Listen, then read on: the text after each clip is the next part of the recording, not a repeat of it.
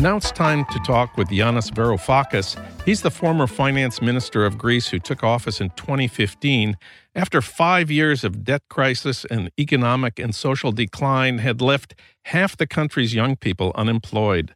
Greece at that point elected the most radical coalition to govern a European country in decades, and Yanis became a European-wide celebrity when he resisted the demands of Europe's bankers for austerity, as Greece held out for restructuring its debt.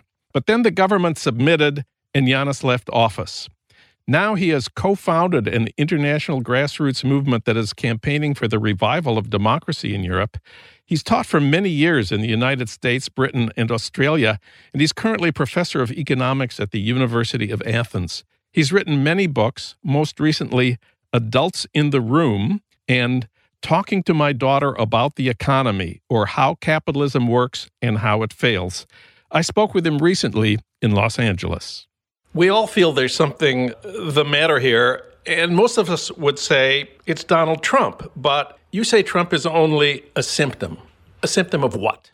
A symptom of the failure of the liberal establishment after the major financial crisis of 2008 to reignite investment in good quality jobs across the West.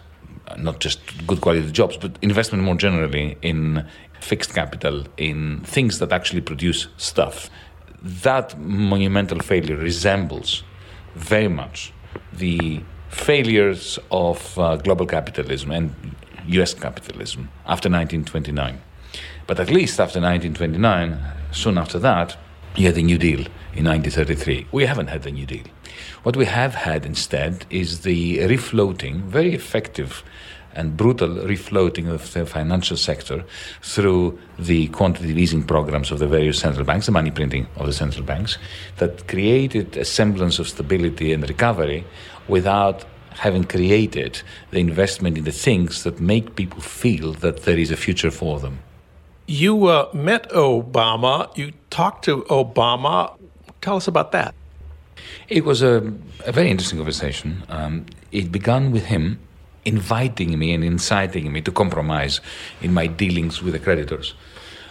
From a sympathetic perspective, he started by saying that I was right, that what we needed to do was indeed a debt restructure and the end of austerity. He himself, when we were elected, the day we were elected or the day after, came out with a very helpful statement. He said that enough austerity for Greece. You cannot keep squeezing a population like that. We were overjoyed to hear that. So he repeated that, but at the same time he said that he thought we should compromise.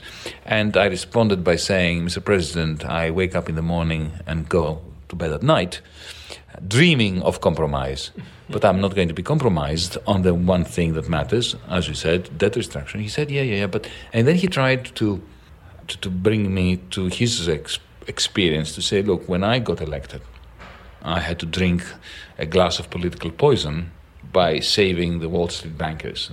Not something I wanted to do, but I had to do it. Effectively, he was saying, in the same way he compromised and that he felt helpless, I should also compromise and water down many of my aspirations.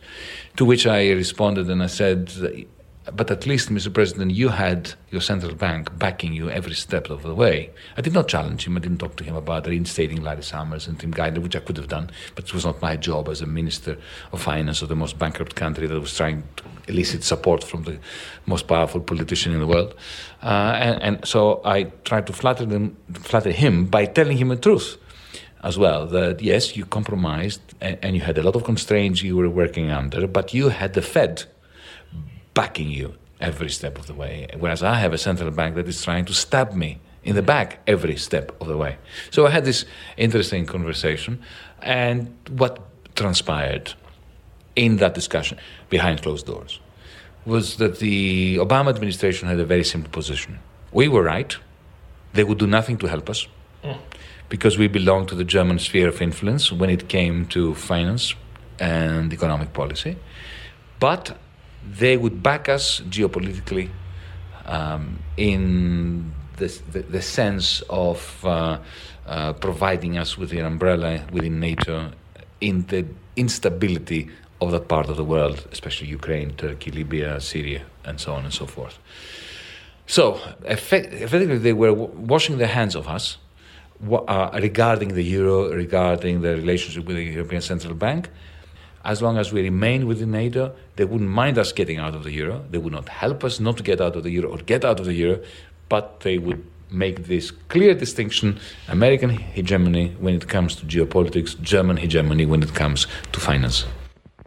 So Obama wouldn't challenge German hegemony, but Trump, in the last couple of weeks, has directly told Germany that if they don't join in the new sanctions against Iran, the United States will institute a secondary boycott of German banks and industry. Does this give you any kind of satisfaction? No, it doesn't. Trump is a smart man. The Democrats in this country demonize him. He's a demon, but it's not right for the Democrats to paint him as a fool.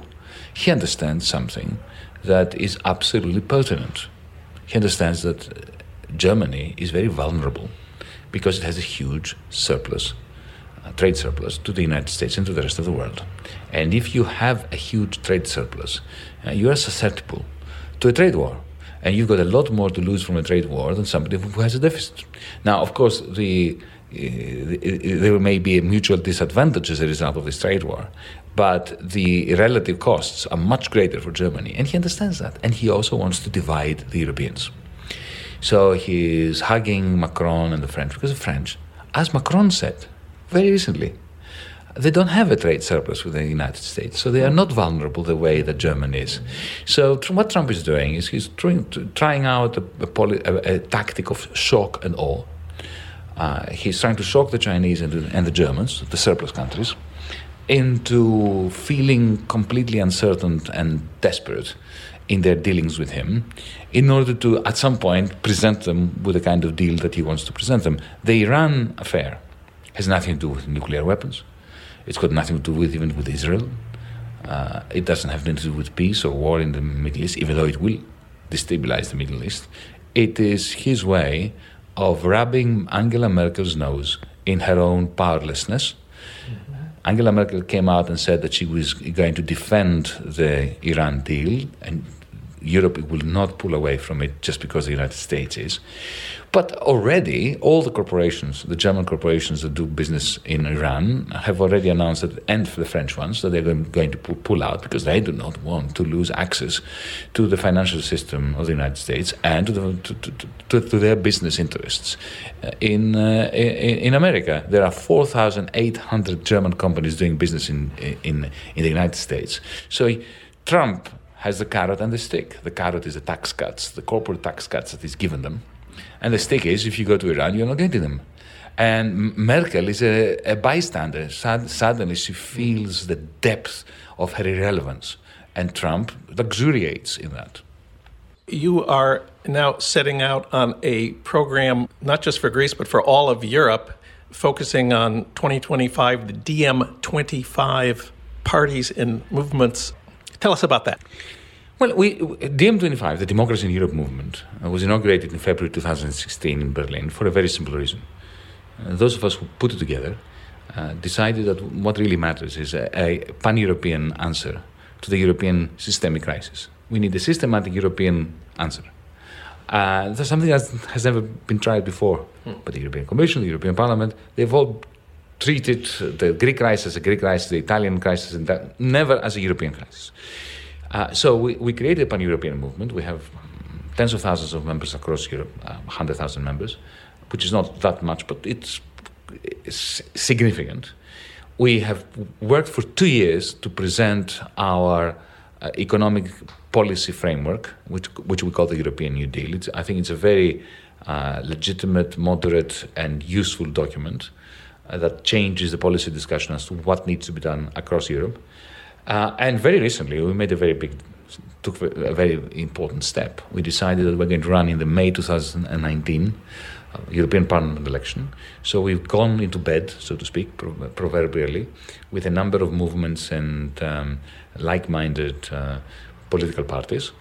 And DiEM25 has created a transnational political party, which has only been announced very recently. It's called the European Spring.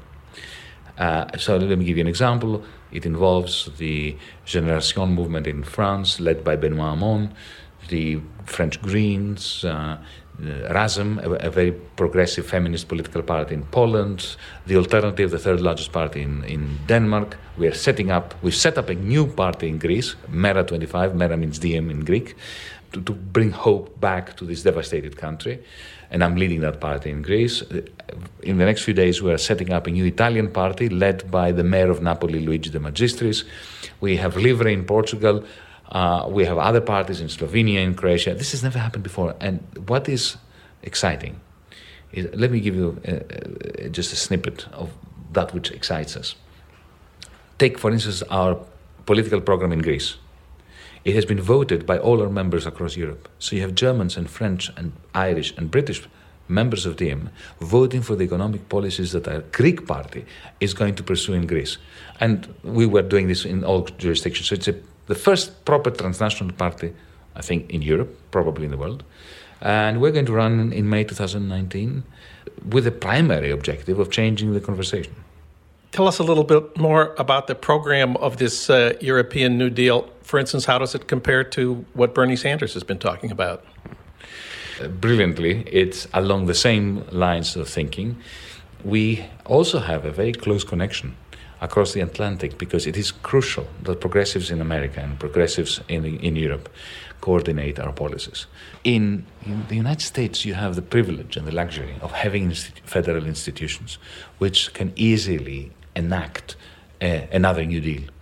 In Europe, we have to simulate those institutions, and this has been the technically difficult aspect, and what I think is the achievement of the M25 and the European New Deal proposals, how to take existing institutions that are very fragmented and they are not part of a federal system and make them behave as if they are part of a federation, because unless they do this and we stabilize Europe, there will be no federation in Europe. We will have complete fragmentation and devastation. Well, good luck in 2019, and thanks for talking with us today. Thank you.